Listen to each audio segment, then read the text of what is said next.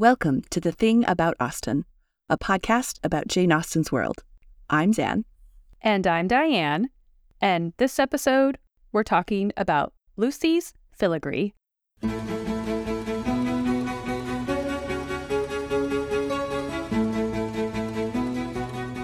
We are spending the evening at Barton Park for this episode with Lady Middleton, the visiting Miss Steeles, and the Dashwood ladies. Sir John is away at his club, so this episode is a bit of an unintentional chronological follow-up to our episode on Sir John's club. And the ladies are about to play cards when Lady Middleton says the following to Lucy. "I am glad," said Lady Middleton to Lucy, "you are not going to finish poor little Anna Maria's basket this evening, for I am sure it must hurt your eyes to work filigree by candlelight. And we will make the dear little love some amends for her disappointment tomorrow, and then I hope she will not much mind it." This hint was enough. Lucy recollected herself instantly. And then we get a little passage where, Lady Middleton is like, "Oh, good, we'll get you all set up to do all this filigree work." And then, again from the text, Lucy directly drew her work table near her and reseated herself with an alacrity and cheerfulness which seemed to infer that she could taste no greater delight than in making a filigree basket for a spoiled child. This whole scene is just, it's so good. This is like showcase Austen in these passages, for sure. We are learning so much about these characters in this exchange. So much. Filigree, as it is called in Austen's work, is also known as quilling, paper filigree, paper mosaic, paper lace, and paper scroll. So a lot of names for this particular activity. Quilling is perhaps the most common used term, so it's the one we will use a lot in today's episode, along with filigree. Filigree is often used as a term specifically for intricate scrolled work with delicate gold or silver wire rather than paper. Quilling, on the other hand, describes the art form of rolling thin strips of paper into tight coils, then shaping those coils into various configurations, which, when combined together, can create intricate designs. And those coils were often glued onto a hard surface like a wooden box to create a decorative piece. Quilling gets its name from the use of bird quills to create these tight scrolls. One would essentially create a small slit at the top of a quill, or one could even use a quill that is already prepared to be used as a pen. And then you thread that small strip of paper into that slit and then start rolling the paper into a coil on top of that. So you just kind of twist, twist, twist, and then you get your little paper rolls. And this is the work that Elinor offers to do alongside Lucy as the scene continues. So Elinor says, "If I should happen to cut out, I may be of some use to Miss Lucy Steele in rolling her papers for her." So she is sort of proposing to roll the papers, and that will leave Lucy able to focus on creating the design for the box. Right. And is also a great way for Elinor to get out of having to play cards so that she can have time to talk to Lucy about Edward. Yeah, there's strategy at play here, for sure. Elinor knows what she's doing. So the origins of filigree and quilling are kind of murky since these art forms crop up in lots of different countries and at different times. According to Claire Battison's article, Natural Born Quillers, which gets a 5-star review from me just for that pun, by the way. I love it. Great title. So according to this article, Europe specifically sees a rise in filigree and quilling in churches and monasteries. So here's from her text. "It is noted that early quill work was first used as decoration in religious houses as early as the medieval period. Monks and nuns had an immense knowledge of inks, paints, and gilding, and wanted to decorate the screens and panels in their monasteries and convents to imitate the metal filigree work, which had originated during the Byzantine period.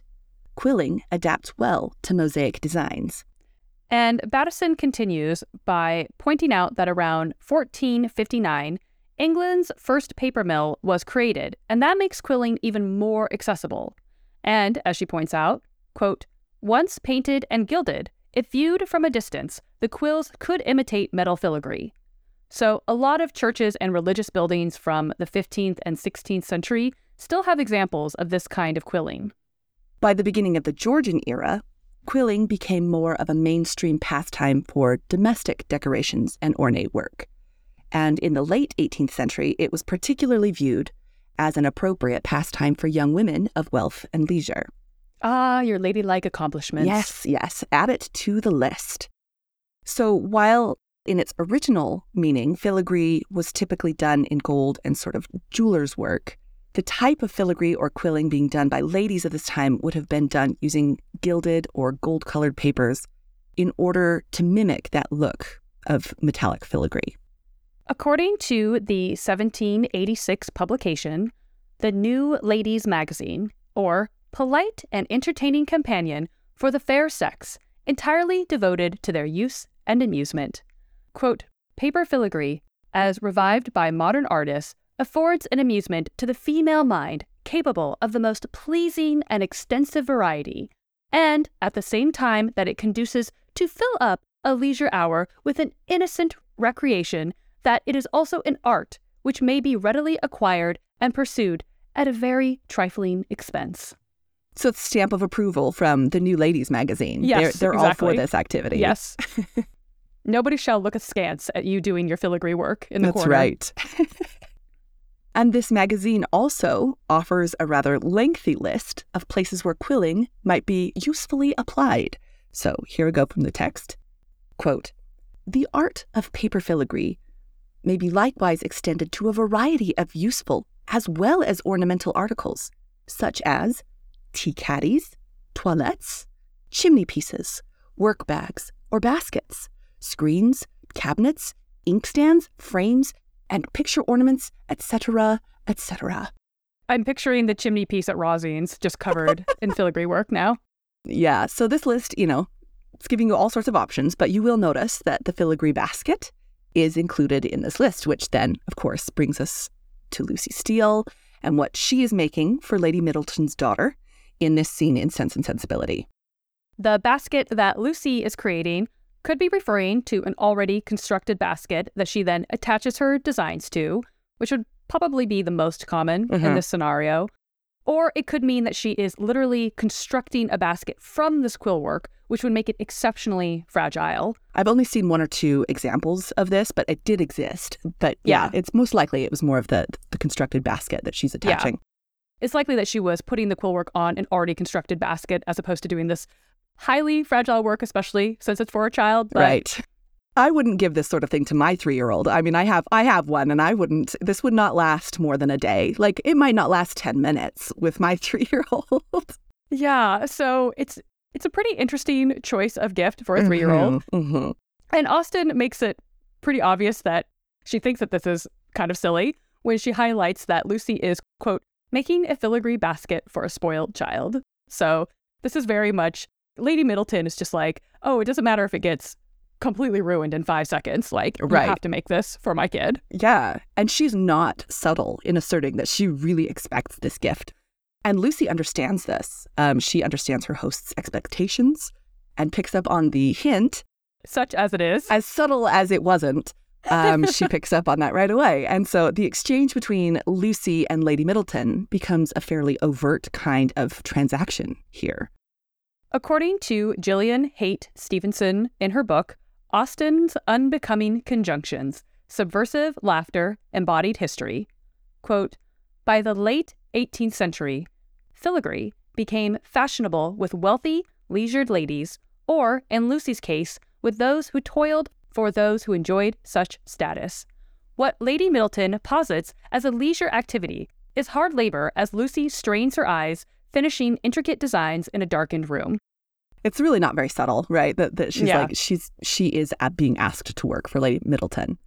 And Haight Stevenson continues, quote, women's work ensures material survival. Here, Lucy earns her keep, which Austen accents by repeating the word work 6 times in 2 pages. Lady Middleton orders working candles, and Lucy draws her work table near her. Elinor, who wants to have a private conversation with Lucy, exploits this opportunity by announcing that she will be of some use in rolling her papers for her, and that she should like the work exceedingly. Lady Middleton releases them from their other work, the social responsibility of playing cards, since Eleanor claims to like the filigree work. So there's just this idea of work, and that it's kind of maybe Lucy's social dues for being able to be present here.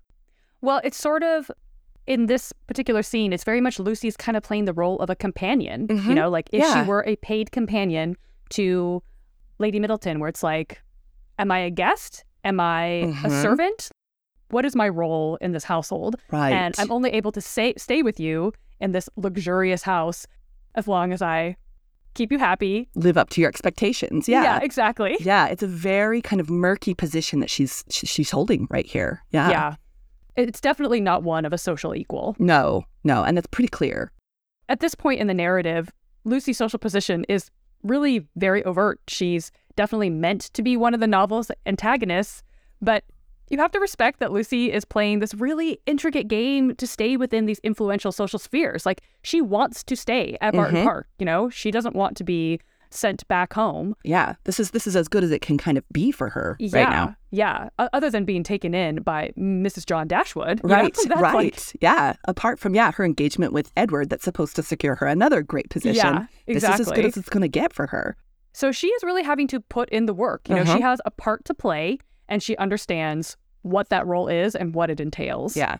In Monica Beth's article, Submerged Symbols in Jane Austen, she points out that, quote, "The basket itself is an ironic statement on Lucy's approach to life. Constructed with intent adroitness, it is a net of little safeguards laced together, and open work of flattery and self-interest." So it's, she has to build in these safeguards. And so, this intricate work is working on lots of different levels for sure.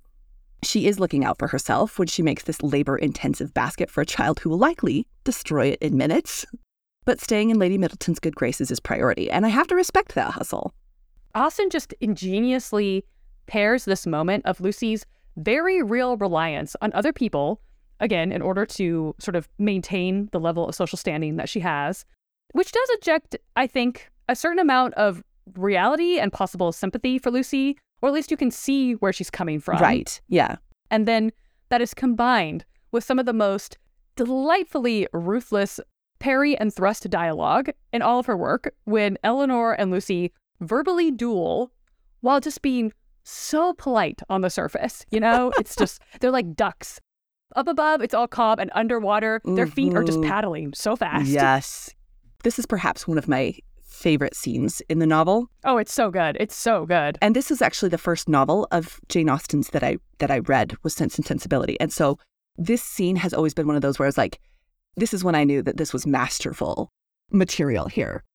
So, we have this scene where Eleanor purposely creates an opportunity to talk with Lucy so that she can find out more about the secret engagement between Lucy and Edward. Oh, yeah. I mean, she's not there to do filigree work because she really wants to.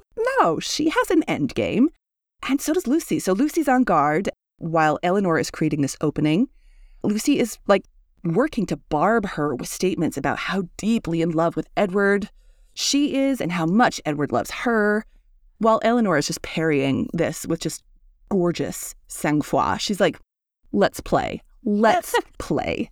And Haight Stevenson points out that, quote, "What the young women posit as a partnership is competition, as they, with the utmost harmony, engage in forwarding the same work.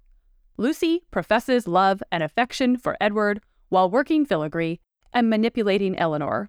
She's trying, right? She's trying, yeah. Yeah, I think that deserves maybe a little bit of a qualifier because Lucy's clearly trying to manipulate Eleanor, but come on. Eleanor knows exactly what is going on. Oh, yeah. She set this up, please. She went into the filigree fray knowing full well what she was getting into.